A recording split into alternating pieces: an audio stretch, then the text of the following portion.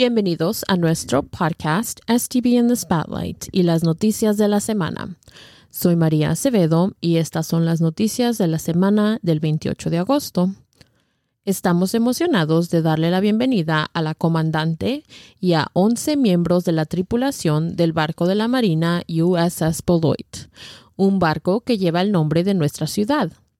Ellos estarán visitando la escuela Beloit Memorial High School y es una maravillosa oportunidad para destacar a nuestro distrito, estudiantes y personal. Esta semana nos enfocamos en nuestras noches de regreso a clases.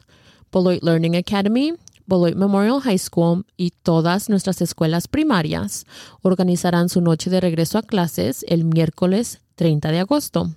Y las escuelas Aldridge y Frusen organizan su noche de regreso a clases el jueves 31 de agosto. Para obtener más información, consulte el calendario de nuestro distrito que se encuentra en nuestro sitio web. La orientación para los estudiantes de primer año en Beloit Memorial High School se llevará a cabo el jueves 31 de agosto de 8 de la mañana a 3 de la tarde. Disfrute del resto de su semana. Esperamos ver a todos nuestros estudiantes el primer día de clases, el martes 5 de septiembre. Los horarios de inicio para nuestras escuelas son los siguientes. Nuestras escuelas primarias comienzan a las 7:45 de la mañana. Nuestras escuelas medias a las 8:30 de la mañana.